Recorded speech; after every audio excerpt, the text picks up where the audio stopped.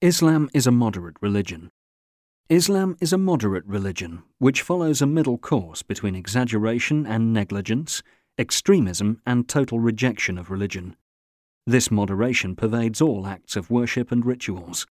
It is for this reason that Allah commands the Prophet, his companions, and the believers at large to observe moderation, which can be realized by doing two things: adhering to religion and honoring Allah's sacred rights, avoiding exaggeration and extremism.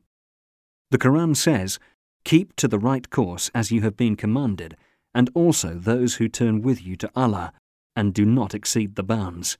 He sees what you do." Surat Hud 11:112. This means, be steadfast in following the truth to the best of your ability, without overstepping the limits through exaggeration and extremism. While teaching his companions once some of the rites of pilgrimage, the Prophet warned them against going to extremes, pointing out that doing so was the reason behind the destruction of past nations. Beware of extremism in religion, for the only thing that destroyed those before you was extremism in religion.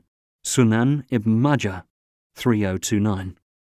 That is why he also noted, "Take upon yourself only those actions for which you have the strength to carry out consistently." Sahih al-Bukhari 1100.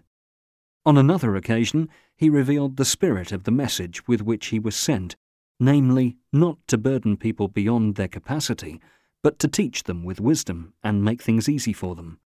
Allah did not send me to be harsh or cause harm, but He sent me to teach people and make things easy for them. Sahih Muslim 1478.